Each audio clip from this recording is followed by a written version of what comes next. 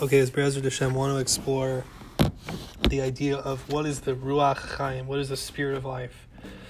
The Patach Eliyahu says, Levushin tekinat lon. Hashem set up garments. Perish. Ki od bara hamatzil eser spheres acherosh hen levushin el spheres hatzilus. Vein olam habriya. Hashem created a concept of 10 sphirot, which would be garments for the sphirot of Atzilut, which are called the 10 sphirot of Bria. Adam de Bria v'kara et Bria b'shem levush. Why is Bria called levush? Why is the world of Bria called a garment? So the world of Bria is the first expression of actually a created world.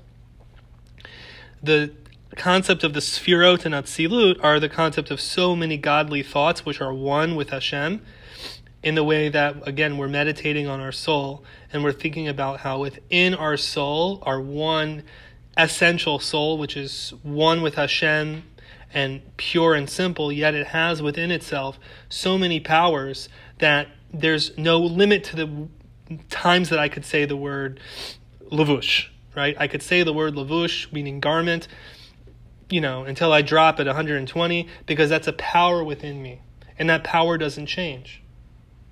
It's a ability and a power that is inexhaustible. To say the word levush, to say the word hello, to extend my right arm and give charity.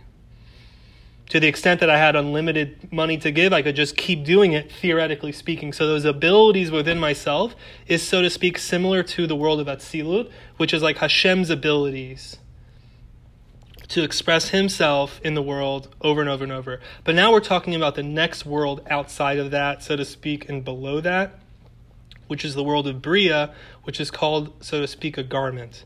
Laros. Ki kamosha ein so baruch hu migalei al yidei kochotav shem asfiros v'zula ze ein lo shum gilui ka'adam she'ena mitra'ei ela belavusho shebebechina ze ein so baruch hu yesh lo yachas hanashema ba'atzmo k'virashnu shehu ratzon anelam Hamigalei al yidei kochotav lan higam b'ratzono k'virashnu v'kochos migalim b'ratzon ne'elam b'tocham mulubash b'kochotav k'mo levush hamalim et haguf sha'alovish migalei b'aguf ne'elam. Okay, so we said a lot of things. The level of Ein Sof, the level of endless ability, unstoppable power, is like, so to speak, your will. Nobody, we're saying over and over and over again in many different sources, the Ayin Base and some in here as well, that the will itself, desire, ability, pure power, has no particular expression. What is it? A will to do something, it's the ultimate power driving that thing, because if you don't want to do that thing, it's not going to happen. And if Hashem doesn't want that thing to express, it's not going to express. But on the other hand, pure will, pure essence, which is the essence of the being, there's nothing to grasp. What is it? I want to what? So I want to drive my car, I want to learn Torah, I want to give tzedakah. Okay, so now the will is getting dressed up in a particular activity. And now you're seeing what I want dressed up in what I'm doing. But just to see my pure will and power and ability without it dressing up in any activity, you're not ever going to grasp it. So that's what the Sphirot and Atzilut are like, so to speak, as they are the garment that Ein Sof, which is pure power and will, is dressing up in all those things that Hashem is doing, so that the will is enclosed within those activities, because now we see all those activities, so to speak, that Hashem is doing, we get to see, well, this is what he wants. But without those activities, we wouldn't have no access to his pure ability and will. We know he wants to do good, and we know he loves justice, and we know he loves balance. Okay, we know he wants those things, but we wouldn't know that unless he actually dresses up in those activities and expresses them, so to speak, in the world. Okay. Kamo kain be'erech zeh hasfirosh el habriya shasfiros midlabshos bekochos habriya amikalin kochotam al yedei bria. But just to have raw world of Atzilut only, we would still have no access. The Sphirot of Atzilut have to then get dressed up in another layer of hiddenness an enclothement, which is called the next world of Bria, which again is the world of a creation, so to speak, outside of Hashem's pure essential light, which the world of Atzilut, all those things, those particular things that he could do from the aspect of him as a creator, we can't just get those straight on. We need them to get enclosed in 3 more worlds, really. But the first one's called Bria, which is from the etymology, the linguistic etymology of outside, or something that's new, as he's going to explain. We were talking many times how it's the thing on the other side of the curtain. This is really what it's talking about when the Torah is describing the parochet, that curtain separating the Kodesh HaKadoshim, the Holy of Holies, from the rest of the Mikdash, that it's dividing from the Kodesh and between the Kodesh and the Kodesh HaKodashim. It's this screen. It's this curtain. In Chabad writings, it's that we talked about it many times. It's how there's an analogy. There's the mashal and the nimshal. So everything on the other side of the screen, so to speak, outside the world of pure light, is just an analogy for what's going on inside of the pure center of heaven, which is Atzilut, such that everything coming out on the other side of the screen is only an analogy. And when the light is moving through the screen, that itself is what's causing it to get dressed up in so many analogies. Anyway, off the topic, we talked about it before. Why do we need a world of Bria? Why can we not get the light of Atzilut straight on? Well, we say, just as Ein Sof, the endless power, the endless ability and desire of Hashem has no change. The verse says, Ani Hashem lo shaniti. I am God, I don't change. I don't change from what I absolutely want all the time, which is pure good. Lifol shinoyim be'etzem chesedin rachmim kamo keino levushim hasmuchim lo ve'etzlo yimo m'makoro shu atzilus shehem kakotav kfirashnu eino roi lios bal shinoy lesivas kirvotam el makoram kashalahavas hakashur bagacheles. Just as Hashem's Ein Sof will, his endless power, his endless ability, doesn't change. He doesn't decide, you know what, I don't want to be good to the world anymore. He just doesn't do that. Not that he couldn't, but he doesn't. That he doesn't want to not love us and give constantly to us. So just as he doesn't change in his essential will and stance towards the world, that he wants it to continue and he wants it to be absolutely good all the time, so too those powers of Atzilut, which are right next to his Ein Sof ability, they also don't actually change. As we said, Atzilut is, so to speak, like how you could always, within your soul, say the word or light endlessly. Your ability to do whatever you could ever do is not changing. What changes is that you might at this time express it and at this other time not express it. But your actual ability within yourself, within your soul, to say the word light as many times as you could ever want to is not changing as well, because it's just as your inner will and your essential soul never changes, so too its abilities never change. And that's, so to speak, Atzilus never changes. Hashem's abilities, what he could always do in this world, are never changing. Now you might say, well, what if somebody, God forbid, loses their ability to speak?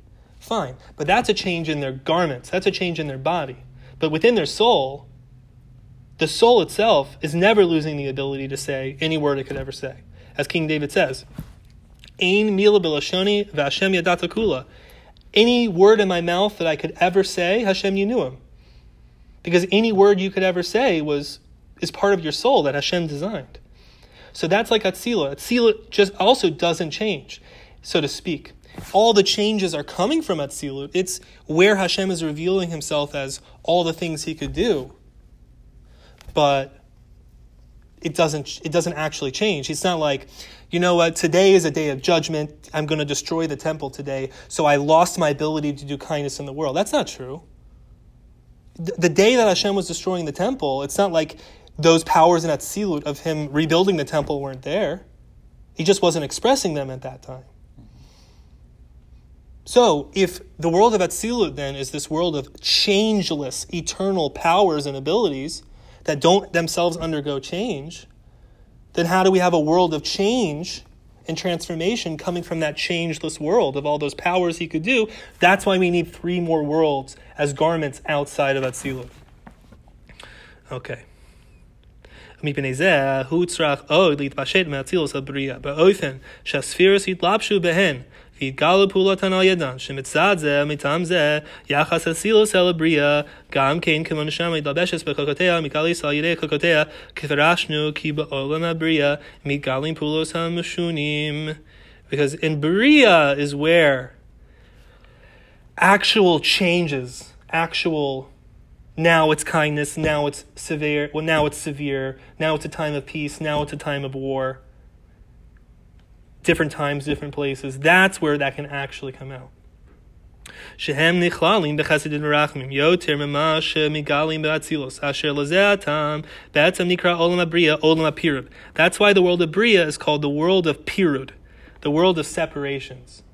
In Atzilut, everything Hashem ever has expressed, is expressing, and ever will express, is existing all at once. There's no separations. All the powers are there. Just as, again, within your soul, all the things you ever have done, are doing, and will ever do are existing there timelessly, as all sorts of power packs of things you could ever do. So how do you express yourself as, oh, right now I'm doing Torah, and now I'm doing tzedakah, and now I'm doing Shema, and now I'm eating? How do you have that? You need garments of expression. You need a space of creation. You need a playing field with which you can express all your different powers in different ways at different times. It's like slowing you down almost. The darkness is like slowing you down, but at the same time it's creating a space for you to be able to express yourself not all at once. Because just expressing yourself all at once, so you don't get a close, good look at all the different things you can do. Same thing, you don't get a close, good look at all the different things Hashem can do unless you have a creation, and really unless you have darkness, unless you have a space of brokenness and negativity temporarily, which is like slowing down his light so that he can show all his different powers one at a time, so to speak. All right. So one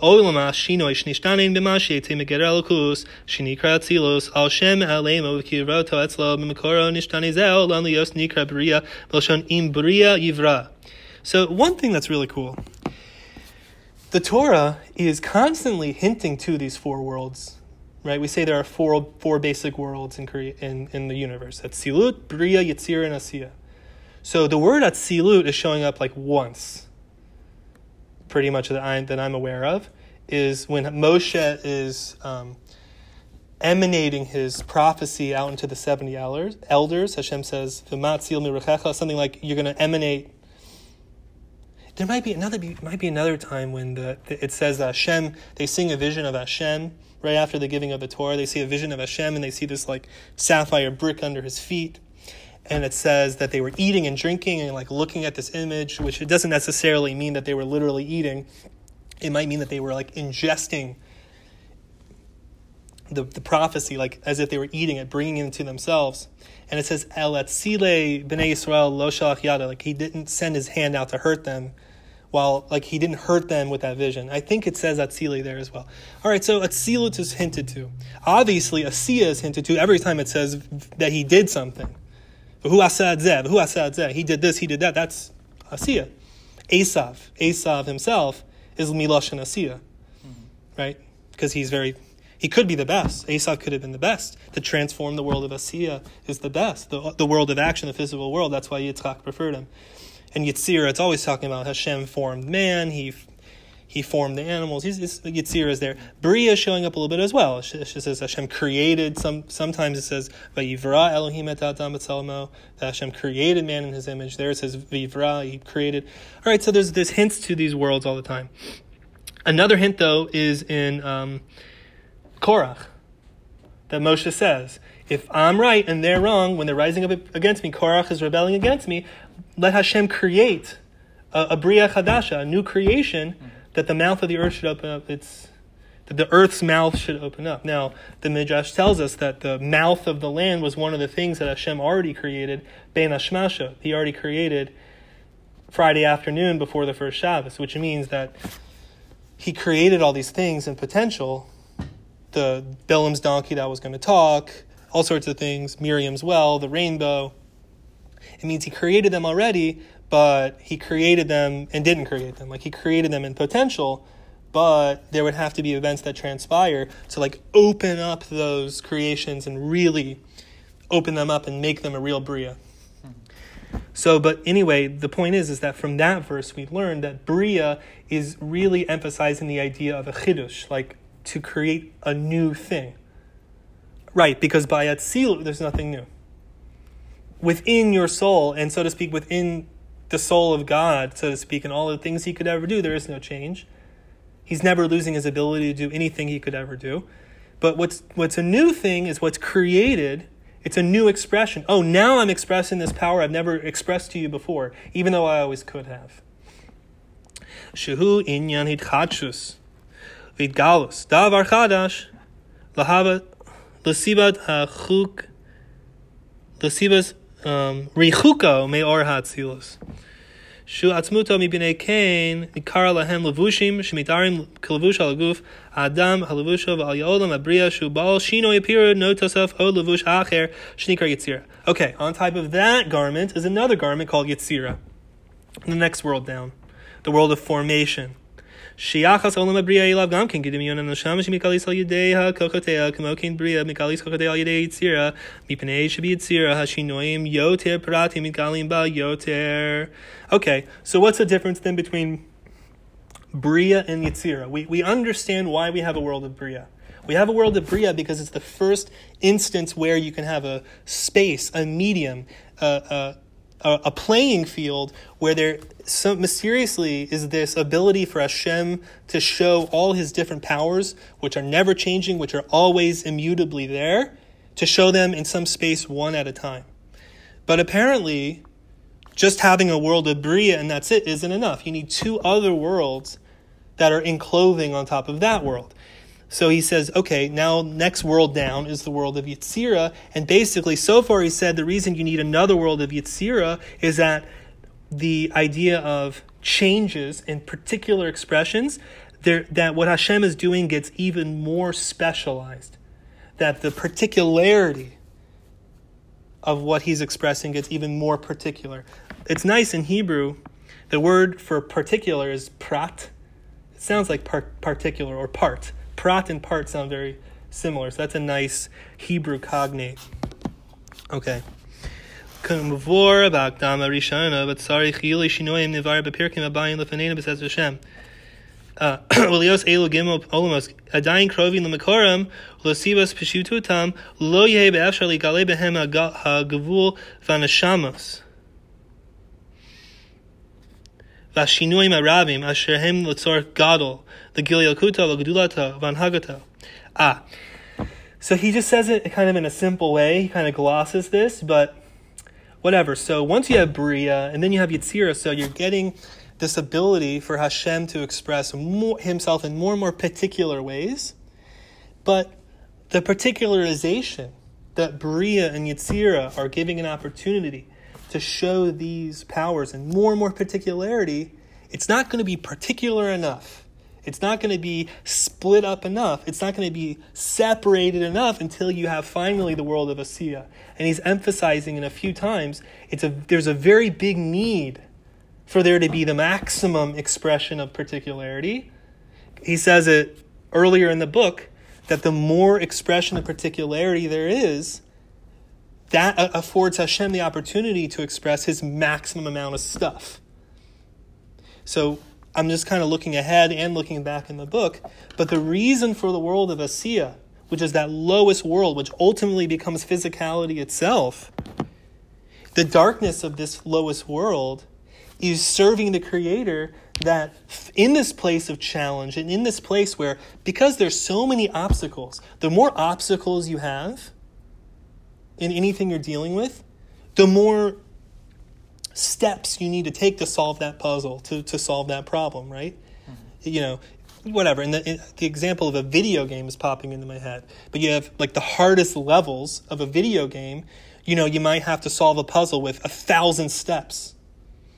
Versus in earlier levels, it's really easy. So you only have to take 4 or 5 steps. So that's kind of what the lowest world of Asiya is. It's the thickest darkness. It's the most tangled, knotted up problem, which is giving Hashem the opportunity, so to speak, to show, 5 trillion billion steps of solving a problem versus if the world was less knotted up and less entangled and less dark. And so again, we can take that as a very, very deep lesson for our lives, because we all have challenges, we all have setbacks, that Hashem is putting us in the situation where we're disadvantaged in this way, and we don't have in this way. And the reason he did it is like, the more of a puzzle he creates for you, the more of a mess of problem he creates for you, that's actually giving you, we said this a million times, but that's actually giving you the greatest opportunity to express all of your powers. And all of a sudden, all your problems are sweetened if you can take that attitude. Okay.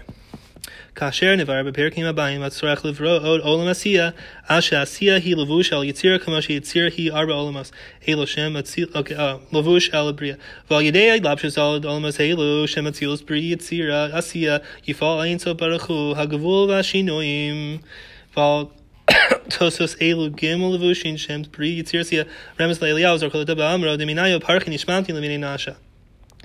Okay, I'm going to skip a little bit. Alavushin commotion farish beshem imkain my rats on the mar. Well, 1 second. Lachiach manashamas al elo lavushin amar. Diminaya parkin yishmatin lemini nasha. Rotz lamar. Shanashamos natzal matzilos. Okay, he asks like a few questions in the dikduk of the Patach Eliyahu.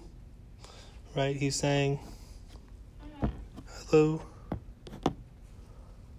He's saying, he's asking a bunch of questions on how that mimer in the introduction of Tikkun Zohar is set up. I'm not going to go through the Shakla Vitaria, but I'm just going to tell you the answer.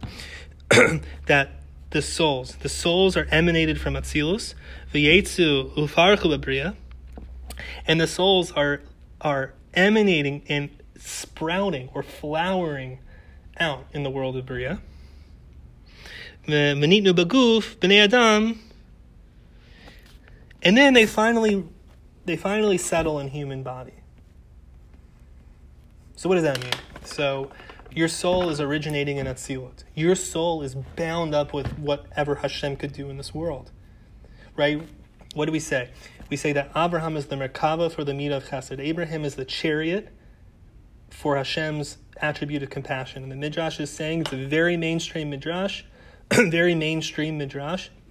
Midrash is saying, oh, Hashem, so to speak, the Midat HaChesed, Hashem's attribute of kindness, whatever this means was saying, wow, I get to take a break. Since Abraham's been in the world, he's doing all my work for me. Whatever, was nobody else doing kindness? What does that mean? What does it mean that Hashem's attribute of kindness was talking to Hashem? Whatever, this is the Midrash. But basically what it just means is that Abraham was channeling that Midah of Chesed, like, Hashem had all these kind things he wanted to do, and Abraham was doing it. He was making it happen through his soul. His soul was bound up with those attributes of kindness. Those attributes of kindness, all those kind things Hashem wanted to show, he wants them to be shown through a human being. Obviously, Abraham's not creating the world. He's not building the world with kindness, but he is being that final expression of kindness, which is why Hashem created the world, right? Mm-hmm. The Torah is saying, these are the products of heaven and earth that Hashem created, bihi baram. The word bihi baram, when he created them, the Midrash says flip around those letters and say ba'avraham. Because of Avraham, Hashem created the world. Hashem created the whole world because of Avraham, which means he created the whole world because of what Avraham did and what he represents and what he passed on to his generations forever, all the families of the earth, to do kindness. What we're supposed to be about at the end of the day is doing kindness. Okay, you have to learn Torah, you have to learn how to do kindness in a balanced way. You need gevura, you need to know when to set limits, etc., etc. But kindness is called or. Kindness is called let there be light. It's called Yoma de Azle B'Kul Yomin. It's the day that travels with all the other days. It's the real inner intention behind all the other garments. It's really about kindness. Okay, we have to dress up the kindness and all these things. But it's very simple. It's just about giving. How do you give? In what way do you give? How long should I be learning with you? 2 months, I got to work eventually, so. All right. Fine. V'hine mitzad zeh umitam zeh kamo sheyesh gimel levushin l'neshama kamo ken yesh gimel levushin atzilos ki min chelik shel ha'atzmus ez davar noda v'nikar kol olamos. Listen to this line now. He says like this. Let's learn about why Hashem created the worlds in this four-part structure of Atzilut, Bria, Yitzir, Asiya from you. Let's learn the part, and then you can extrapolate it to the whole. So you need these four worlds to express yourself, right? Because you, ultimately, the root of your soul is in Atzilut. All these things Hashem could express in the world, He wants to do them through the souls. That the souls, the power of the soul, your power to do any mitzvah is just a power of Hashem in Atzilut. And your free will is, are you going to activate those powers of Hashem which were assigned to your soul? That's why the Arizal is saying that people are going through reincarnation after reincarnation until they do all the mitzvot that their soul root was assigned to do. And if you don't do it in this life, so then you're reincarnated into so many lives until you do it. By the way, do you have to get reincarnated as a Kohen? Do you have to get reincarnated as a Kohen Gadol? Not necessarily. There's all sorts of thoughts that we all kind of do what we can for each other as a Klal Yisrael. But, okay, the mitzvah of divorcing your wife. I don't ever want to divorce my wife. So when you learn about Gittin and you learn about divorce, so by learning about it, you're like learning about this mitzvot and you're mekayim this mitzvot. Mm-hmm. So it's really, really, really important to learn so you don't have to come back into reincarnation. Okay, how does that work? By just learning about it, you do the mitzvah. What does that mean? Not the point, but the point just here is that really your soul is rooted in that Atzilut because there's so many things Hashem wanted to express, really mainly through us, through all the things we would do. So that's why your soul is rooted in that Atzilut. But, as we said, the powers in that Atzilut, they don't change. Those things you could always do back then, now, and forever, they're not changing. So how do you express yourself? I'm doing this mitzvah now and I'm doing a different mitzvah now. That's why you need 3 other worlds to kind of darken the light and slow down the light and create a constriction so that you can express different things at different times. Okay. Since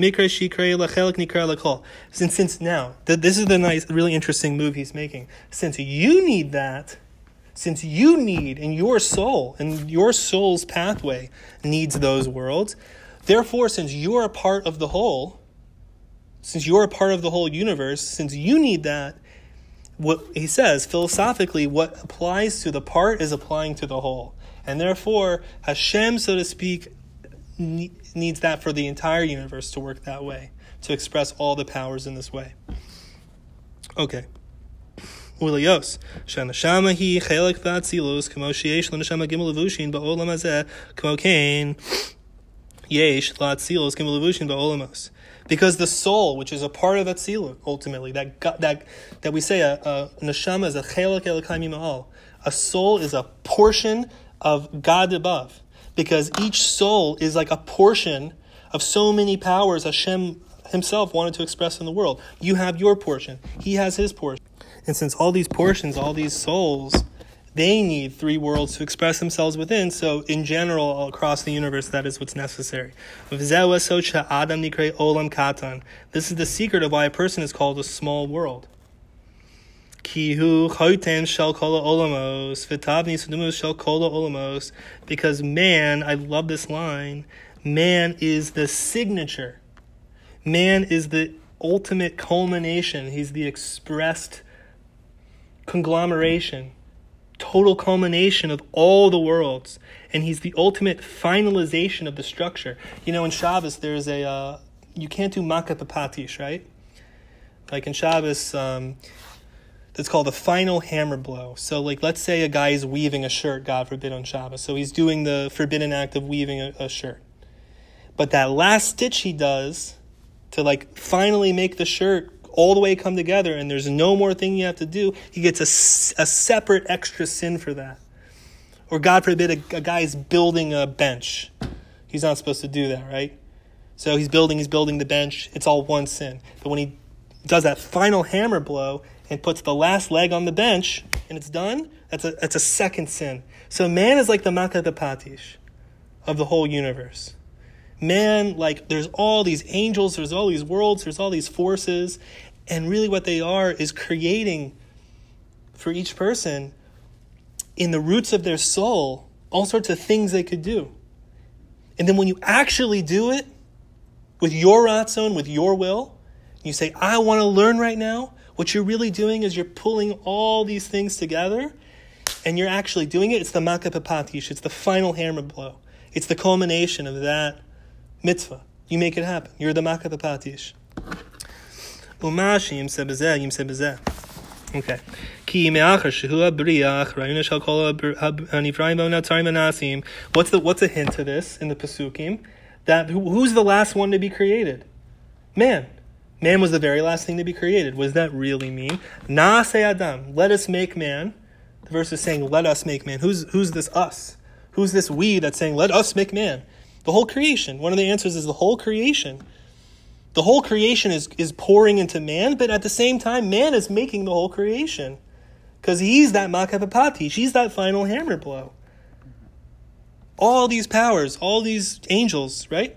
Every mitzvah says you're creating an angel, and an angel is helping you do the mitzvah. The angel was always there in possibility, but you're actually activating it and making it real. So since you were created last, you're the culmination, and it doesn't... Right, the Midrash is saying, on the one hand, if you do a mitzvah, you can say, the whole creation was for me. I was created last, which means everything was created for me to use, and I culminate everything. I perfect everything. But on the other hand, God forbid a person's doing a sin, then it turns out, it says, even an insect was created before you. Okay. Ki be'el ha'chatima shel kulan. Right? So since he's the last one that was created, he's the one who's receiving the imprint, the spiritual imprint. There's all these spiritual worlds, and all of them are pouring into him and his body, and they're imprinting on him. So when you're learning, when you're giving charity, there's so many angels going all the way up. And when you think it's a small thing, but when you give that charity, millions and millions and trillions of worlds are pouring into your hand, and it's actually your hand giving that charity is the final imprint of so many structures, so many shapes, so many spiritual shapes of light, so to speak, going through your hand, and now finally imprinting in the world. Shabo nidyachadu kol ha'olamos laros ki kol ha'olamos yetzu v'nitpashtu mi'ikar echad mi'mikor echad mi'mikor ha'ne'elam she'ein machshava rayon taveses bo. What a beautiful line. It's great. What is he saying? He's saying that all the worlds, all these lights and Atzilut, all these angels, all these spiritual things, they're coming from a place of oneness, that in that place of oneness, you wouldn't see them as just so one. But the verse is saying, Noat's sofan b'techilatan. Their end is wedged in their beginning. Because what's their end of all these worlds, of all these angels, all these powers, all these multiverses is pouring into you, you're the end. When you do the mitzvah, now they all come back into a oneness. And in you, when you see a person doing a mitzvah, or when you see yourself doing a mitzvah, now all of a sudden, you can see all those powers rolled back up, back into their oneness, but now you can understand the oneness. When all those worlds of all those mitzvot you could do were in the beginning source, who can look there? It's brighter than 1 billion trillion suns, and that's only the tip of the iceberg. Mm-hmm. So they're coming out of that source, and they're splitting up into all these worlds. That's what we've been explaining. Why Hashem has to split up his powers into so many worlds. But then they get wrapped back up in you. And now, when you see a person doing a mitzvah, you're actually seeing. That's why the Tanya is saying over and over, when a Jew is doing a mitzvah and learning, he's uniting with Ein Sof in a unity that is unbelievable. So why don't we feel blown away? That's just why we don't feel blown away. So that we don't feel blown away when we do a mitzvah. We're supposed to contemplate it, and we could, if we work on it, contemplate. And when you're doing this mitzvah, I'm tying together all these worlds. And I'm bringing them back into their oneness again in a way that I can handle it. Okay, v'hine kemad yetzanu minyanenu. And so he says, hey, we've kind of got off track here in our discussion. Because he's kind of going in this beautiful point I love so much about how man ties it all together. Let's get back to our point. Okay, I'm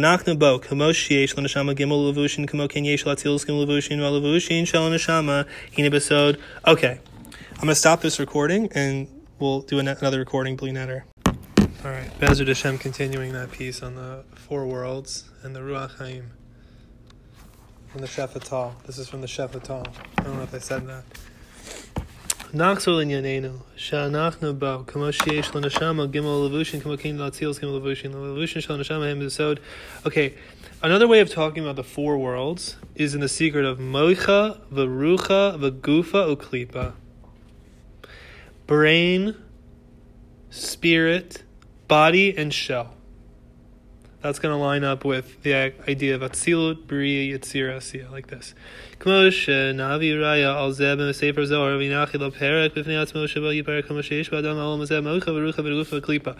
person in this world has a brain, then he has a spirit of life, then he has a body, and then he has the concept of a shell. What does that mean? And that, so to speak, works in the universe as a whole, like this. Hine sod mocha. What's the secret of the brain? Hi hamachshava hasiklis hashochenes b'moach. Okay, not so surprising. The concept of brain is the intellectual thought which is residing in the brain. Okay, that's the level of brain. Ruach. The next thing is the idea of the spirit. Hu ruach hachayim hashochem belev. This is the spirit of life that is residing in the heart. That the verse says in Proverbs, of all things guard your heart, because life is coming out from the heart. Okay? So he's saying that the ruach, the spirit, is in the heart, but clearly then, if he's quoting this verse, so some function of the spirit is to pump life into the body. Now, going back up to the brain level, seichel, intelligence, which is in the brain, has no particular action whatsoever. Rak machshava, it's just thinking. Shesichel mishote b'machshavto, shechoshev v'chachmato, v'askalato malasos. It's thinking and jumping from thought to thought and thinking about what to do. But you can't even say that the level of will, in a sense, even though we know will is keser, is higher than thinking, but here we're talking about a will to do a particular thing actually. In the level of thought, it's still all purely theoretical. It's just thinking. Should I do this? Should I do that? But there's not actually an inspiration, an arousal to then go and perform one of these things you were thinking about. Shari, adayin lo hechlit machshavto gavanato malasos, because at the pure level of thought, you haven't yet decided exactly what you're going to do yet. You're thinking about it.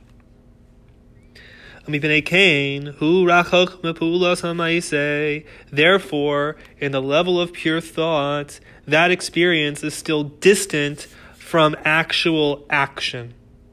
And for sure, it's going to be far away yet from the experience of expressing one will in different flavors. Like you have a relationship with someone. So ultimately, you're deciding to have a relationship with that person. That's already beyond thought. Because if it's just a thought, it's like, should I start having a relationship with this person? Maybe yes, maybe no. You're thinking. Now you've decided to have a relationship. But even that choice and that decision, yeah, I'm going to relate, and you start relating, that choice to relate, and then you start relating, that's like one great inspiration. But that one great inspiration, yes, I'm going to start relating, it's going to start coming out and expressing in all sorts of different ways. You know, today I'm going to relate to them, I'm going to give them a lot of my time, and I'm going to give them maybe some money, and tomorrow I'm not. But it's all part of one relationship. It's all part of one decision to have one type of relationship. And even though I'm looking different to this person at different times, it's still actually coming from one decision. I'm going to relate to this person in this way. It's just different days it looks differently.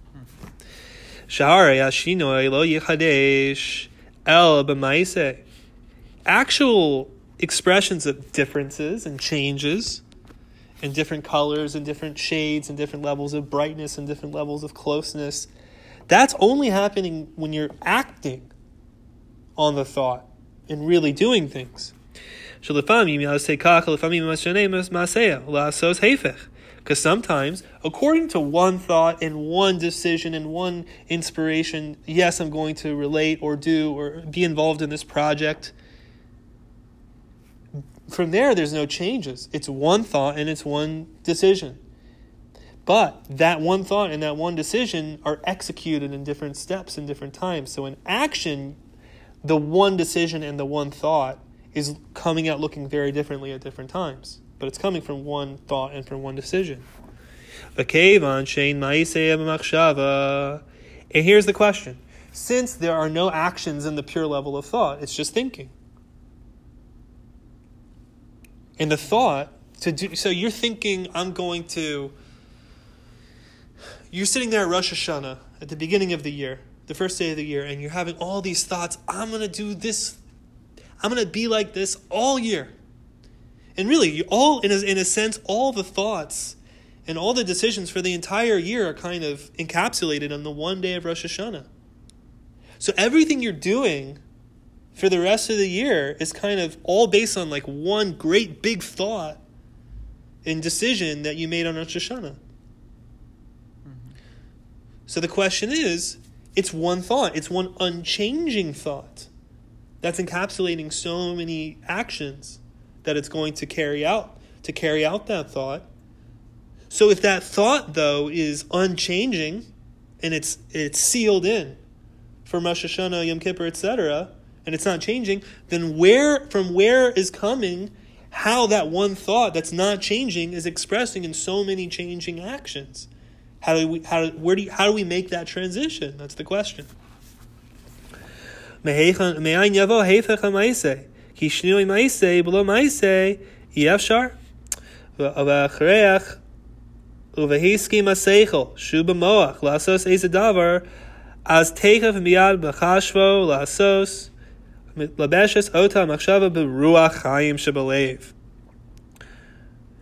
This is how it works, he says. That you have the thought, okay? You have the thought. Again, this is kind of abstract, but like this one super thought in Rosh Hashanah. This is what I'm going to be like this year. And once you've thought, and you've locked it in, and you've decided, yes, here's the thought I'm selecting, or this one super thought with all its collection of sub-thoughts, and I've selected it, and I've decided, yes, I'm going to act on it. Then there's a transfer from the thought in the brain to the spirit of life in the heart, to the Ruach Chaim Shebelev, the spirit of life in the heart. We can say that that's happening on a very intense level on Rosh Hashanah, where you're thinking what I'm going to be like, I'm going to be humble, I'm going to learn, I'm going to do mitzvot as much as I can, all these things, and then you blow the shofar, and that's like deciding, that's the spirit, right? That's the breath, that's the blast of the shofar, bringing it into your heart. And now it's not just a thought, it's like, this is what I'm doing, yes. Okay, that's happening on a super day on Rosh Hashanah. But then you do it every day within that year. You're in a subconscious way, at least, drawing on that one thought from Rosh Hashanah and selecting, here's Tuesday in the summer, that little portion of that thought, you're re-engaging with that thought, and yet you're deciding, yes, I'm going to act on that thought. I'm going to be good today in today's task. So again, you're selecting that thought that maybe you kind of were already selecting on Rosh Hashanah, but you're selecting that part of it for today, and you're deciding, yes, I'm going to do it. And so again, there's this transfer where you're deciding you're going to do it, and that theoretical thought is again transferring into the spirit of life in the heart for your day today. You're activating it when you're davening in the morning, when you're praying in the morning. That's bringing it into your heart, etc., etc. Umitarer beratzon shebelev la'asos ha'pu'ula kinyan halev chomed That's what the philosophers call the power of arousal. שבאמס אינו דבר אחר, רק רצון פשוט מבלי בחינתו עדיין, אלא כוחos המתפשטים. Now listen to this very, very carefully now. This is a really important point for you to get. If you get this point, you're going to understand the flow. You have the thought, you've selected the thought, and you've decided, yes, I'm going to act on this thought. Then there's the arousal, there's the decision, there's the will. Yes, I will act on this thought. And Kabbalistically, fascinatingly, it's really where Keter, the thought has been selected, then Keter is really the Das. Keter is saying, yes, this thought, and that's where Das is lining up with Keter, actually, because obviously Ratzon is higher than thought, but yet it's pushing into the thought and then pushing it into the midot, into the okay, so he's saying desire is Ratzon is coming after thought. I thought Ratzon was Keter above thought. But no. In order to give birth to the thought and make it actually act requires something higher than the thought itself.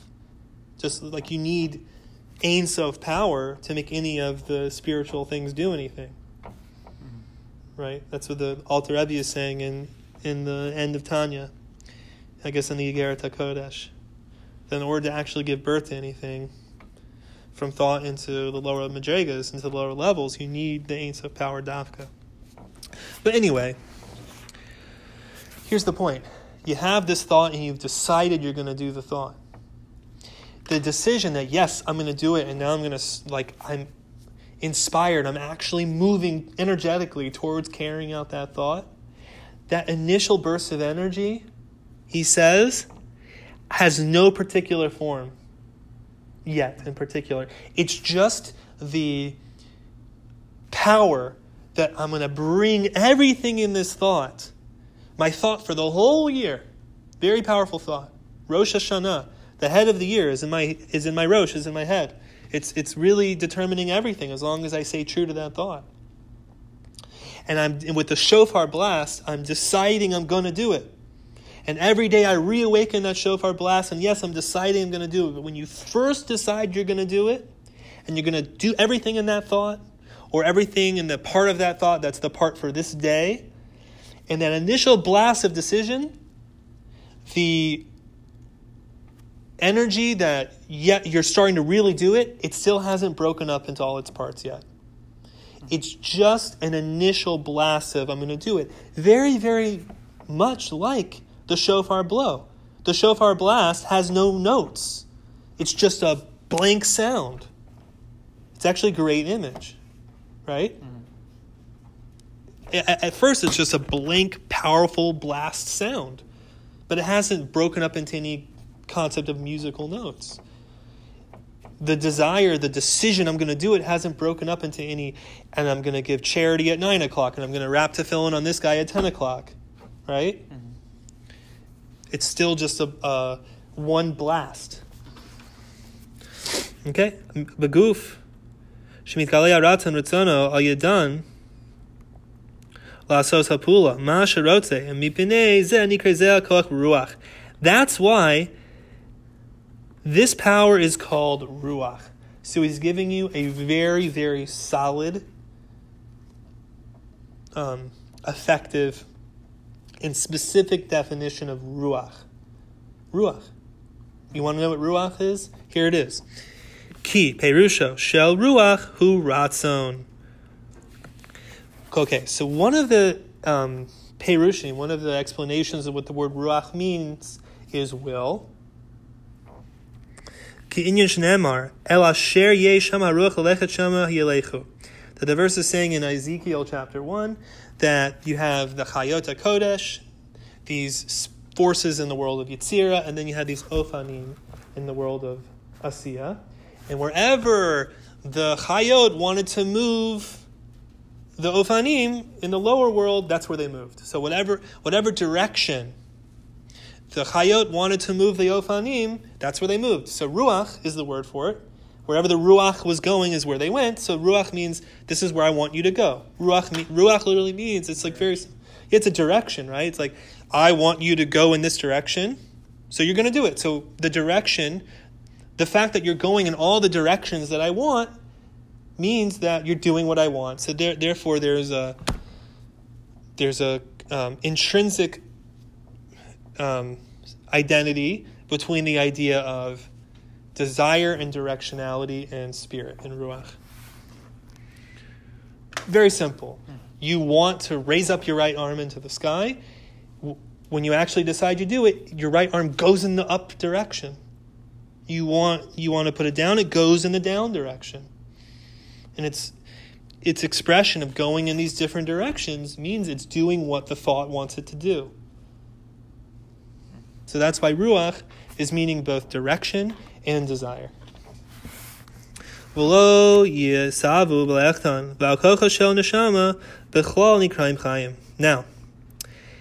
Now, we've defined thought, we've defined ruach or spirit, which is direction or the direction of desire. Now, he's going to give you a fantastic definition of chayim. What is life? What is life? What is life? Ki heim mitgalim bekochos upulatan b'ma shepolim. Life is the particular expression of the different actions. So again, we have pure thought. Pure thought doesn't change. A thought is a thought is a thought. And from one thought might come very, very many different types of actions along the way as you're carrying out the thought. One thought is being carried out all year from Rosh Hashanah, actually. But that's the thought. The thought in of itself is this unchanging thing which is sealed on Rosh Hashanah. That's your judgment. Like, well, what were you thinking of? And it's not changing, in a sense. So then how do you get all these different actions coming from one unchanging thought? So then the next stage down was the ruach, the choice, the shofar blast, that I'm going to do it. But we said at that level, there's still not any splitting up of the application of the thought. It's just this initial burst of the thought that, yes, you're going to do it, and it's entering your heart and heating your whole body up to act on this thought. But it's still the indiscriminate sound of the shofar blast. Chaim is the next level down, fascinatingly, and Chaim is where the ruach, which is carrying the thought, the spirit of inspiration, which is carrying the thought, now starts to split up into all the different particular expressions. That's the definition of life, which maybe is why Chaim is plural. It's a plural word. Chaim means lives. It's great, right? Ruach is a singular word. That one blast of inspiration. The one blast of inspiration for the year or for the day at prayer. But Chaim is all those plural things that finally get expressed from that Ruach. So a guy's going to give charity. So he had a thought on Rosh Hashanah, which is then getting selected that today he's going to give charity. Thought. Then there's the inspiration to give the charity. But nothing's really even happened yet. It's just that the heart is getting ready and there's a blast of movement. I'm going to do it. But that's still just Ruach. That's still just like a shofar blast. Chaim is all the movements of your hand. Reaching for the money, taking the money, giving it. All the little movements, that's the Chaim, that's the life. Right? Rashayim b'chayim kruei meitim. Wicked people in their lives are called dead because they're not expressing real life. But if you're constantly doing mitzvot, that's your life. Right? The Torah says, V'hu chayecha. The Torah is your life. When you're performing Torah, all your movements are real life. Ki hem hamid galim b'koicham upulatan b'ma shepolim v'chol poel hu chai. Why? What's the proof that life is being identified with particular actions? He says, because living things do actions. Living things do actions. Ki hamet hu nadar mepula. A dead person is no longer able to do actions. So you have a body. What's the difference between a living body and a dead body? Is actions. Okay, so life is actions. Mipnei ki nikrao kochos chaim. Mipnei kain nikrao kochos chaim. Therefore, logical, philosophical, spiritual proof, actions are called life. Since a dead body is not doing actions and a live body is, so that's the difference between life and death is actions. Mipnei shein pula lekochos ela mitzad ratzon alev sharatzon manhiga kochos lefi ratzono k'firashin lamala midabesh behen lidgalos al yadan atzafon belibok ka'adam yalbish gufo lidgalos gufo al yado yidei levusha mipnei kein nikro ruach chaim. But this is why it's called a ruach chaim, a spirit of life. Because life, which are the particular actions, they're not going to get started and they're not going to act unless you want them to. And we said the pure raw desire to express a thought in actions is the ruach. Once you have the ruach, once you've actually decided to express this thought in action, then you have a ruach for your chayim. Then you have a spirit that's actually going to activate different expressions of life. Rotzen Lamar. Ki haruach shu haratzon bo be'etzem ein ma'aseh rak shemagali ratzono al yedei kochotav hachayim. Because pure raw desire, as we said, has no action yet also. It's just the raw shofar blast. It's the raw sound. It's the raw inspiration. It only reveals itself once it is applying itself in particular actions. So far we've shown the cascade between thoughts into desire and then into actions which are called life. Va'ata hamayan im bals nefeshata. Now he's saying, now I'm really going to turn up the heat and kick this thing up a notch. He's like, if you're really focusing, you can understand something even deeper. Bain, okay, Hashrat nefesh v'chiyuta be'ina meit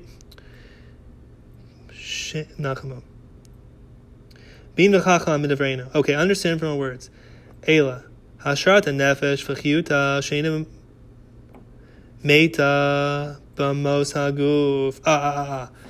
Now you'll understand from everything we said that the soul never dies when the body dies. And that's the deepest statement, actually.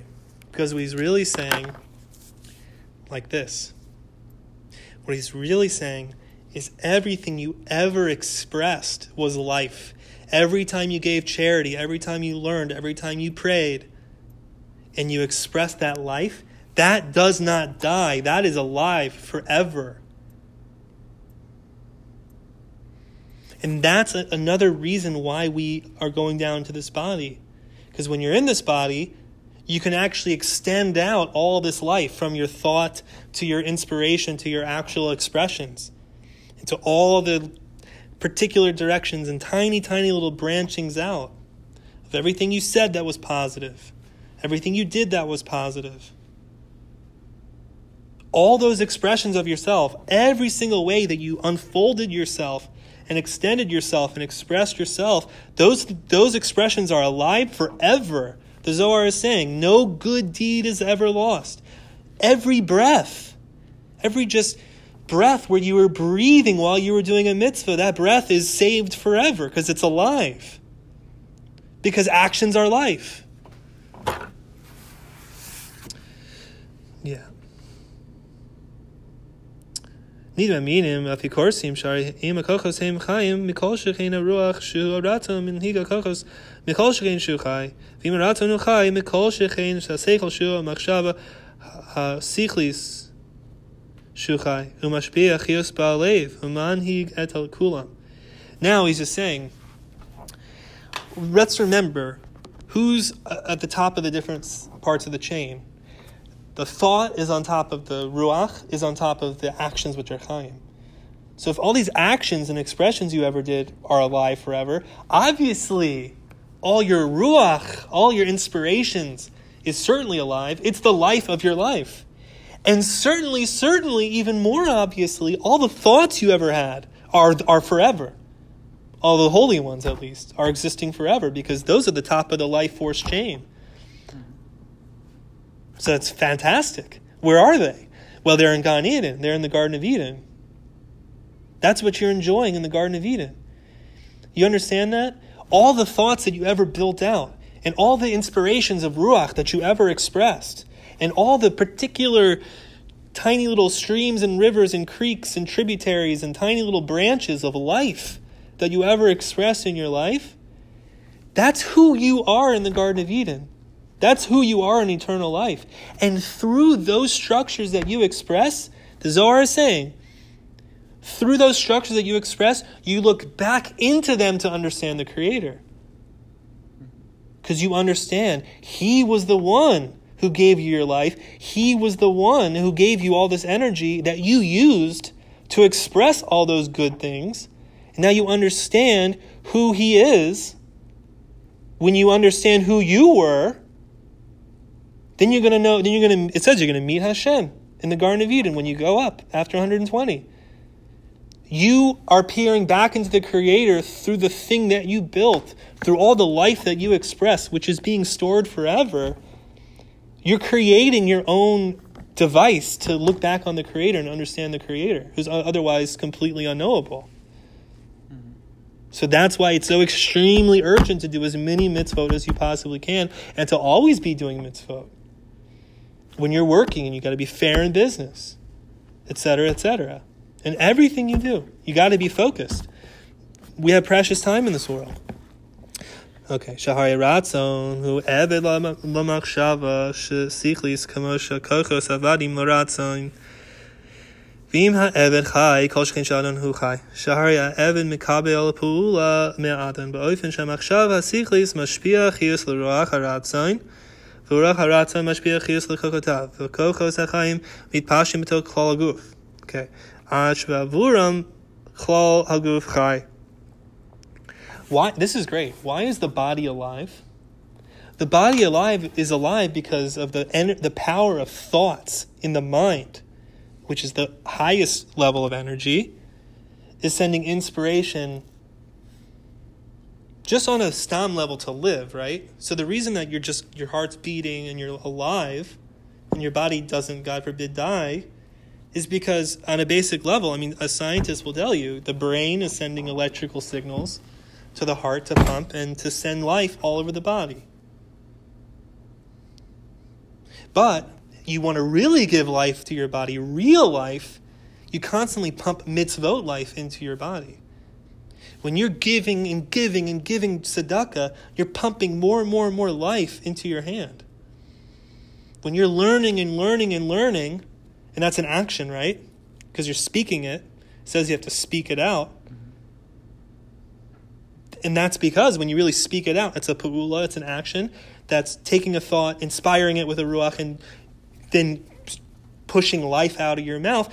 And then the Torah is literally pumping life and more life into your brain. And while the physical brain might decompose and the physical hand might decompose, but every second that you were pumping life into your body, so all those expressions, while the body might decompose until the resurrection of the dead, but all those expressions that you were doing to transform your body all the time, that life is, as we said, that's who you are, and that is what you're using to peer into Hashem in the end. Okay, v'chiyos haguf taloi b'neshama, avol ein chiyos neshama taloi b'guf, ki hagam shaguf ne'adar b'neshama, im kokotea hem chayim, lios shakokos nikrayim chayim, mitpashim b'to klal haguf, ad shbavura klal haguf nikrei chai, mipnei kain, kamo shaguf nikrei chai, bavur chiyos hakokos and mitpashim bo, kamo kain hakokos nikrayim gufa, bavur guf shemitpashim bo. All right, now he's telling you something a little bit technical. But this is really cool if you can get it. So the body, what is the body if not for the life force pumping into it? It's just dirt. We know this. When the person passes on and all those life force things that he expressed in his whole life are going back up into the heavens, so his body goes into the earth and is just decomposing into dirt. Okay? So since really when you're looking at a living person in their body, you're really seeing a bunch of dirt, a bunch of dust that's being pushed together to be alive, second by second, by the life force coming from their neshama, ultimately, holding them together and keeping them alive. Not just moving, but just being here and not decomposing. So therefore, the dirt isn't really the body. You understand that? What the body is going to decompose into isn't the body itself. It's just dirt. So the body, to properly call it a body is actually dirt plus life. Dirt plus life is creating a body. Without the life, there's just dirt. And therefore, in a sense, the tail end of the forces of life are given the name guf, are given the name body, because they're really the ones who's turning the dirt into a body. That's what he said. Hari lecha b'neshama shu seichel shnei levushim. Dahainu levush echad hu ruach she seichel mitlabesh bo shu ratzon v'ratzon mitlabesh b'kochotav v'mitpashim b'chol haguf hu levush sheni. V'chol echad yoter ne'ala mechavero. Od yesh lo levush shlishi shu haguf b'atzmo shenivnei me'ora basar v'atzmos v'ginim ha'inyan shamar iyav ora basar dalbisheni v'atzmos v'ginim t'savaveni shu haguf etzem v'gidei basar mitlabesh ha'kochos. V'hu kli l'kochos ha'neshama pashtim bo v'hu be'emes ha'klipa. All right, we're just going to finish it up here because the dirt thing, which the concept of the dirt is including all sorts of potential to be formed into bones and to be formed into skin and to be formed into organs and sinews and these things. But that's stam on its own called klipa. That's klipa. That's shell. Pure externality. The dirt by itself. Because why? The dirt by itself. Yeah. Or the concept of the body without life. And you might have a person who's alive and his heart is pumping and his brain is thinking and all this and he's living and talking, but he's doing pure evil. Or at least he's not focusing on the Creator. He's essentially still like on the level of klipa. And the eyes don't really see it, but the spirituality, it's a fact. That his spirit of real life, of expressing the Creator's goodness in the world through him and to etch the goodness into his body, it's really not, it's not activating. He has a holy soul, but the holy soul is trapped in the reservoir. The holy soul is trapped in its source and is essentially a walking klipa. That's why it says the wicked people in their life are called dead. Ki be'etzem aguf ein shum chiyus shari be'istalek neshama yishayir aguf afar k'shahaya. Nimsa talamad mezesh aguf ukama klipa shnish smeres be'od shapri mizabeket bo ovistalkus apriya klipa nizreket v'aleches li'ibud. K'moken aguf be'od shapri neshama b'tok aguf shem kakotea chayim ipashtim maguf be'atzmo Ba'ora b'basar b'gida v'orkin azhu nishmar b'chiyuto ima kochos achayim v'istalchos apri kochos achayim yeshuva l'afar kashaya. Fine. All right, we'll stop it over here. Okay, this should be the last recording, Blenetter. Okay, so skipping a little bit, he says we can take all these concepts and apply them to the universe on a grand scale. Ki Adam d'Atzilut shem eser spheres she'ein baruch hu mitpashet behem v'nikra mocha, that the world of Atzilut is compared to the thoughts in the brain, so to speak. Be'erech Adam debriya ki Atzilus bechlal hu machshava sichlis tahor v'kadosh. Atzilus in general is compared to one great, holy, pure thought. V'naki mikol ma'aseh, and it is totally pure from any particular action, right? As we said, you have one thought in Rosh Hashanah. Hashem had one pure holy thought, so to speak, for everything that would happen in the 6,000 years. That was Bereshit bara Elohim et hashamayim et haaretz. Inside of Reshit, inside of one wisdom thought, is the entire thought for all heavens and earth. It's one thought. And it's totally pure and holy and totally removed from any particular actions or differences in actions. It's going to drive all the actions, but it itself is totally, totally unchanged and unaffected by any difference. It is rock solid, unchanging until forever for our world. Okay. Okay. But how is it though that from this one unchanging thought of Atzilut, so many different things are being expressed in the world, ultimately of Asiya? What happens? That, so to speak, it's mishotetet la'askil al davar tov behaskalas havayos tovos. That from that one thought, so to speak, is constantly referencing itself to constantly think up new particular applications of that thought to be drawn out in good ways at the right times. So Hashem had one grand, huge thought for everything, including right now. And the way that this thought is expressing itself as that which is driving ultimately different changes and constant dizzying change in our world is that within that one thought is calculating within itself of which aspect of this unchanging thought am I going to express now and how. But the deepest thing in the world is to understand that those calculations, so to speak, are not in any way outside the parameters of the one great thought. That one great thought already is circumscribing and surrounding and not only taking into account, but is actually the basis of existence for anything that could ever happen. So there's literally nothing that we can do that's going to, stump Hashem. Because anything we could do is only within what Hashem thought of that we could do. You understand that? Nothing that's happening could even exist if it wasn't already programmed in that one great thought. Okay. V'hamsi devarim tovim uvehaskem amachshava tahira batzilus al eze davar shu tov l'hamsi li tavos as techef v'haskames cheshbon hitlabesh hamachshava tahara beruach habriya shiharatzon b'pu'ula.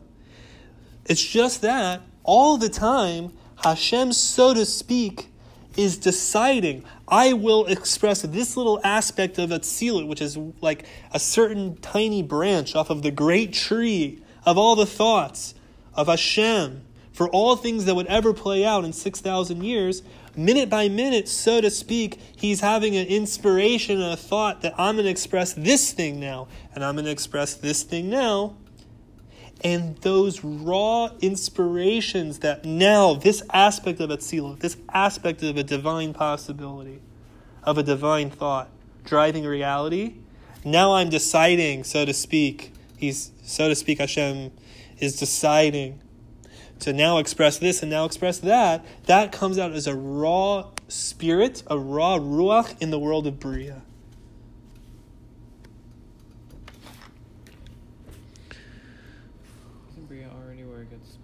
Nope. No. That's Yetzirah. Yetzirah is where it gets split up. That's why it's called Yetzirah. Yetzirah is coming from Tzior, from forms. The raw ruach is Bria. The raw spirit is Bria. In fact, Rashi says, "V'ruach Elohim merachapet al pnei hamayim," that the spirit of Elohim was hovering over the waters. He says, "This is the Kisei HaKavod. This is the throne of glory." And we know that Kisei HaKavod is in Bria. So Ruach Chaim, the Ruach is Bria. The Kisei HaKavod, the throne. I don't know, I've never really heard. I'm just trying to make a connection, but that makes sense to me. Ulifol, ki misham hatchalas hamayisim shehu olam apirut ki nifrad helam hamachshava mikali baratzon. Yeah. Shu yoter mikali v'gam sham ein hapula be'etzem mipnei kirvato el makoro. So because Bria is so close to Atzilut, So it can't quite yet express particular actions yet, because it's still so close to Atzilut. Or again, remember, Atzilut is this unchanging thought. And we said that then that inspiration, that ruach, that shofar blast is also an aspect of like unchanging nature, because it's so close, because it's just that blast of sound. It's the beginning of applying the thought through different types of actions at different times. But since it's so close to the thought, which doesn't change, it too is partaking of that energy of not changing. Even though it is a chiddush, it is a bria, it is a creation, because it's the arousal to express actions of change in the world. Yet it's coming from the energy of thought, which doesn't change. Therefore, it's not splitting up actually into different actions yet. Rak sham hatchalas haratzon lepula, v'sham nitchadesh haratzon lepo, hanika ruach.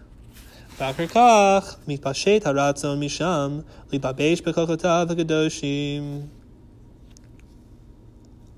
Hanikraim chayim maskilim.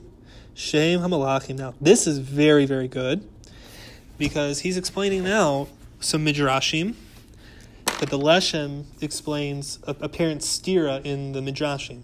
The one midrash is saying that the angels were created on day 1. Another midrash is saying they were created on day 2. And yet another midrash is saying they were created on day 5. And yet another midrash is saying they're being created all the time, constantly by our mitzvot, and so many other happenings. So which one is correct? I'm not going to explain every long thing because it's off track, but basically the point is that mystically speaking, during the 6 days of creation, when Hashem was setting everything up, He created all these angels in potential. All these angels in potential were like so many possible vessels for possible expressions of life. That we said life was the particular expressions, that there was an inspiration to give tzedakah, for example, an inspiration for kindness to happen in the world. But how does that kindness then split off into all of its particular expressions? This guy, Hashem wants kindness to happen in the world. So He inspires people to do kindness. And so His kindness is ultimately coming out that this guy's giving charity over here in Africa, and this guy's giving charity over here in China. And it's splitting off into life. How? Through all these angels that were created in potential. All these angels that were created in potential, whatever this means, out there in the space of creation, were so many possible vessels to pull out so many expressions of life when the time came. So the angel of our Torah study, which is literally drawing down life and power from the Creator to create this moment of Torah study, those angels were always there in potential from the creation of the world. And right now, we're like sending them up. That's what it says. It says, I'm just telling you what it says in the mainstream midrashim. It says, when you pray shacharit in the morning, you're sending up all these angels, and they're taking all your prayers up to Hashem's throne, and then a response comes back down. What the heck is that talking about? It's saying that moment of the morning prayer was always possible, and all these angels are like somehow like there in the future, and then when we come to that moment of davening and we're doing it, now we're activating those angels, sending them up, so that the prayer experience can come back down and be a mitzias and be a reality in the world. The angel, the charity that God willing you're going to give as a 30-year-old, there's an angel for that out there in the future. And when you come to that moment and you give charity, you're sending it up. And now you're creating a vessel for your self-giving charity.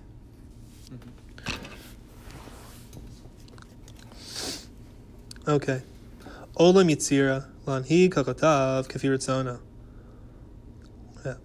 So all these angels are all these possible vessels that when they're activated, they're the things that are the messengers, Malachim or Shluchim, they're messengers, that when the time is coming, they're going to be the messengers to carry out the thoughts in Atzilut, coming through the inspiration of arousal to act in Bria, that now these angels are going to get activated, that they were always possible from the beginning of time, but then they're going to get activated to pull out particular actions and expressions of this divine flow and to finally convert it into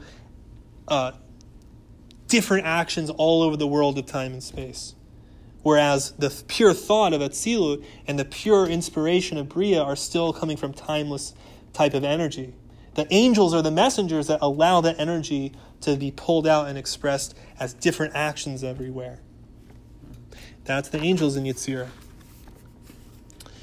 This is very good. I'm explaining a lot.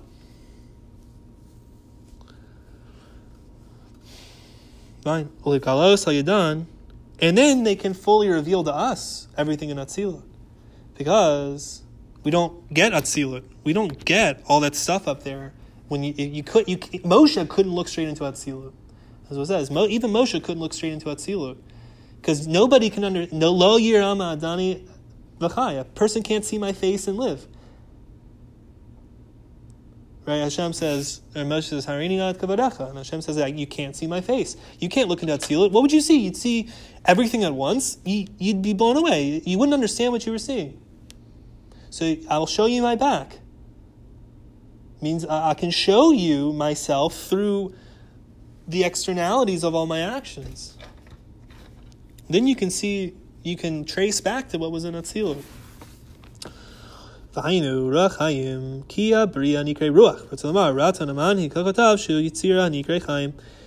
Yetzirah is called Chaim. Okay? Atzilut is called thought. Bria is called the inspiration and desire for action. And Yetzirah is called actual actions, which, as we said, was called life. We said the particular actions was what life was. Otherwise, the thing was dead. So the actions of life itself. So Yetzirah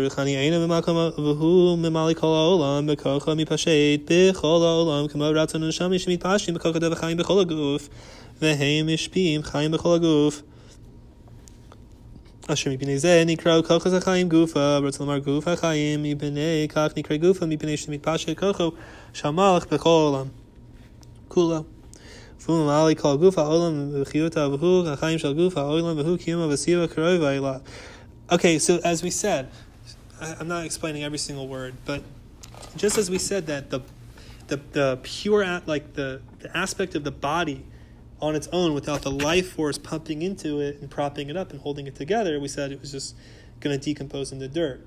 So that life itself was really, the actions and activity of life itself is what is propping up this whole universe. So that's why it's just, if you want to meditate for a minute, this whole world would like, just like our bodies after 120 years are going to decompose, and one day they'll be resurrected. But until the resurrection of the dead, our bodies will decompose after 120 years. So this whole world, similarly, from the pure aspect of klipa and the pure aspect of physicality itself, if not for so much spirituality of life and action pumping into it every second, this world would also decompose. So it's a fantastic meditation. When you just look at the fact that things are not decomposing and disintegrating, you're getting a window and peering into spirituality, just everywhere. Holding things together, propping them up, preventing everything from just, God forbid, disintegrating. That there are so many midrashim that says, if Israel's not studying the Torah and there aren't tzaddikim with emunah, that Hashem's, God forbid, would turn the whole world back to tohu vavohu. He'd turn the whole world back to the shattered nothingness of tohu.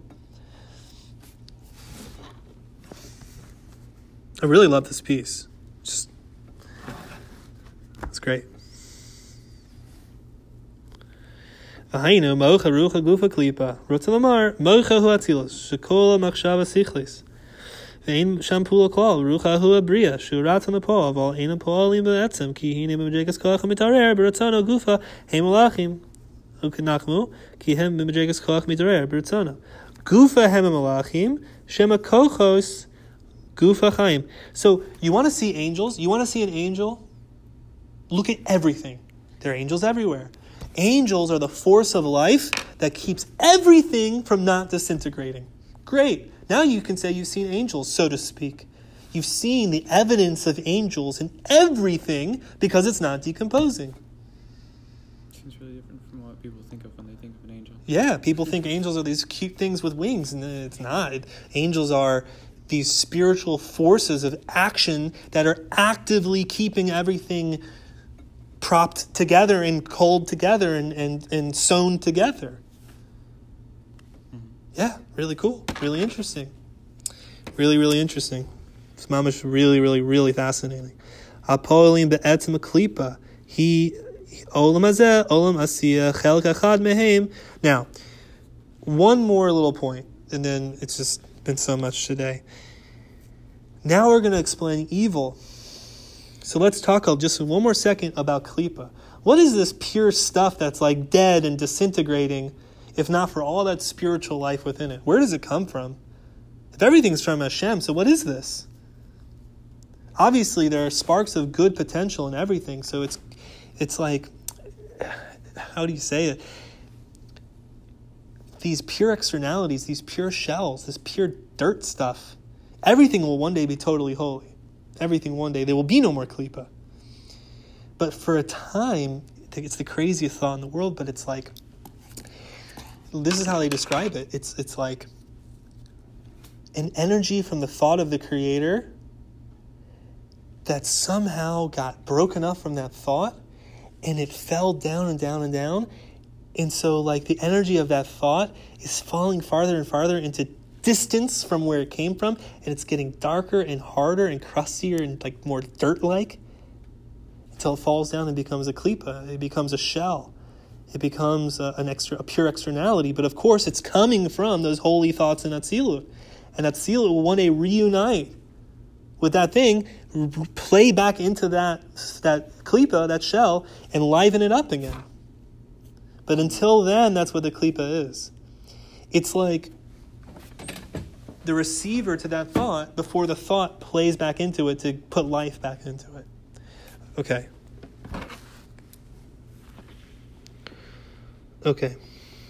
Chelek echad mehem shluchei dinim lachim kadoshim shmidlabshim b'kochos asiyah shem kadoshim. Now, the world of asiyah, listen very carefully. Listen very, very carefully. You're going to learn a lot right now. This was like an eye-opener for me. There's an inner, holy core aspect to this world of Asiyah, this shell klipa level, which is infused with holiness. And these are powers in the world of Asiyah. Spiritual, like there's so much spirituality in the world of Asiyah. It's when they're like plugged into those angels of life, or rather when those angels of life are plugged into them and they become the continuing messengers of all that spiritual information, linking all the way back up to what Hashem wants to do, so to speak, at any given time. So when a Jew in his body, or when a holy, righteous B'nai Noach, in their physical body, are doing their 7 mitzvot, we're doing our 613 mitzvot, our bodies are linking up to all the life that Hashem wants to express in the world. And so the klipa is being plugged into the life, and it's being transformed itself. And it just becomes part of one continuous flow of electricity and spiritual life and energy. And you're plugged Asiyah back into all the other worlds. Okay?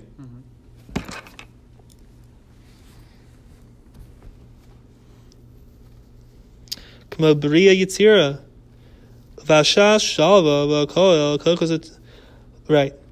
And so any moment, a moment of peace, a moment of connection, obviously Shabbat, a moment of learning, all the worlds are playing ultimately into the world of Asiyah, lighting up the world of Asiyah, lighting up that shell, that externality, and enlivening it, softening it, and bringing it into the whole system of Kedusha forever. Because there are so many sparks, so many potential expressions of Chaim, expressions of life in that klipa. And when all the angels from Yetzirah ultimately are playing in those sparks and making the dirt alive and making the shell express and speak what's inside, so what was stuck in that externality was actually a fallen spark of potential life that got pulled out. That's what they call it, that you're pulling sparks out of the klipa. All it means is that in physicality is potential energy, that potential energy can get plugged into mitzvot, into spiritual life, expressions of life, coming all the way from Hashem. And when those forces of life, those packets of life, are pulled out and replugged in to the whole flow of life, so they get rescued from the klipa. They get pulled into that structure of eternal life, as we said.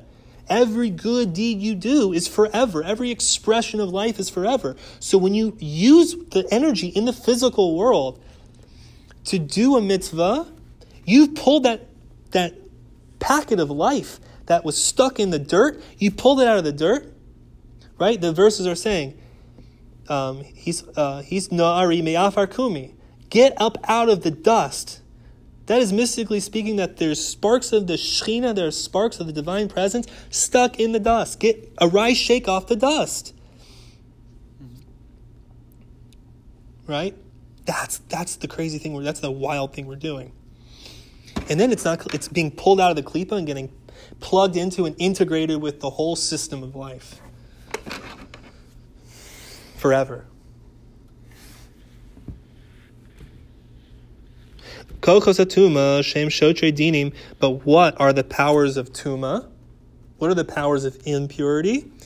These are the potentialities within the world of Asiya.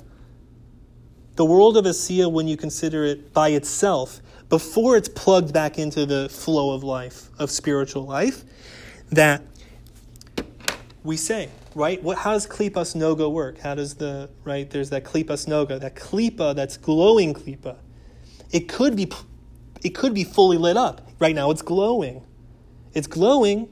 It's not fully light. It could be plugged back into the light. It could serve as the fuel for the light. It could be like the wax candle that if you light it up, it itself is making the whole light thing happen. But if it's not pulled into the light, God forbid, then what happens is all that energy has to go somewhere. So instead of the energy being pulled into the system of Kedusha and fueling the whole system of Kedusha, such that the mitzvot in the physical world are pulling down all that fire, all that light. But if God forbid they're not, instead they turn around and they express as powers of executioners and negative responses to say, hey, you didn't use our energy to integrate us into the system of holiness. We're turning back around and there's going to be war. There's going to be disaster. There's going to be famine. There's going to be breakdown as a response for us not being pulled into the system. An analogy I'm always thinking about that's like a very understandable one is if you have your body, right? If you don't just on a simple level eat or drink, your body's going to start screaming at you. Give me water, give me food. Plug us into a higher source of life force so that we can live and calm down. That's what happens to these forces of potential energy when mitzvot are not done. When they should have been nourished and fed with spirituality, but they're not, they turn around and they start storming because they're starving. That's where evil is coming from. Shemalachim kadoshim mitpashim behen al yidei shem saim la'kos la'kos malchos mardus la'anish harashayim k'vi risha. Now, okay, next point. Don't God forbid think for a second, though, that these forces of Tuma and these executioners are acting independently. The Creator is still sending out his angels to dress up in those forces, to do the consequence, to do the harsh result, to wake people up to start doing mitzvot.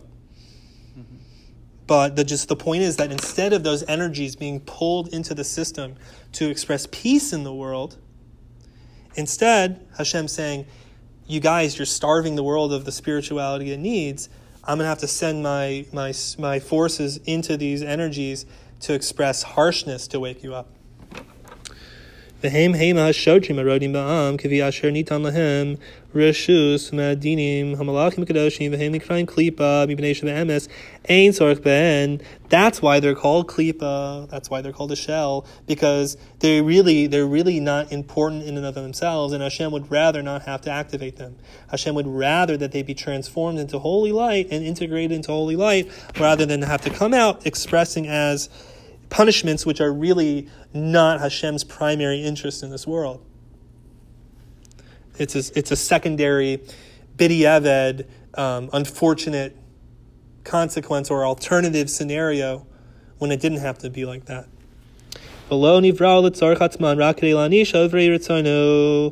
Now, last line.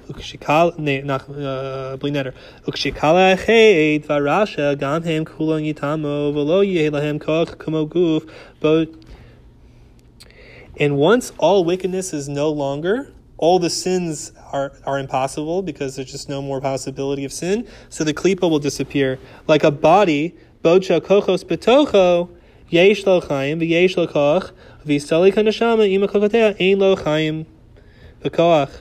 V'hu evan doime, efer v'afar, kamo kain, elo klipas bocha chikayam b'olam, yesh lem koch, v'ukshikale ached, yetzim min ha'olam, gam heim yakol v'sofa tamu. So just what he says here is really interesting, because he says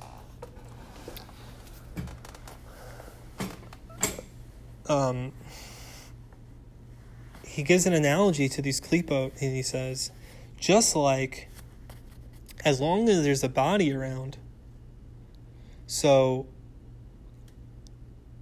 the body is existing,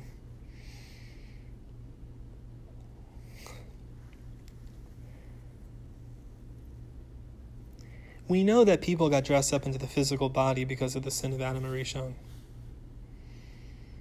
Right? If it wasn't for the sin of Adam Arishon in the Garden of Eden, of the first man in the Garden of Eden, we wouldn't be dressed up into physical bodies. We'd be having garments of light.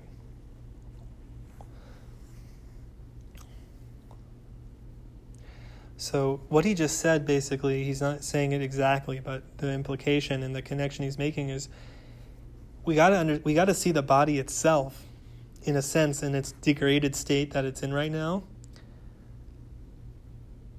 We know that the snake, it says the snake lived with Chava and injected his poison into her, and this is why everybody is born into the body that they're born into. So in a sense, the body is that klipa is attracting to people, and people have an evil inclination, which is that there's something that's not allowing the spirituality of each one's soul to just blast all the way into the world. That's what the body is. From its pure hard aspect of the pure limitation of the body, not the holiness of the body, that it can be a vehicle to express mitzvot and pull the sparks out of the lower world, that the body can do that. But stem just from the pure aspect of the body, before the soul is working on the body is acting as this ultimate source of sins, of throwing up an obstacle to just only doing mitzvot. So in a sense, I honestly can't explain this anymore. Maybe next time. Bezrat Hashem.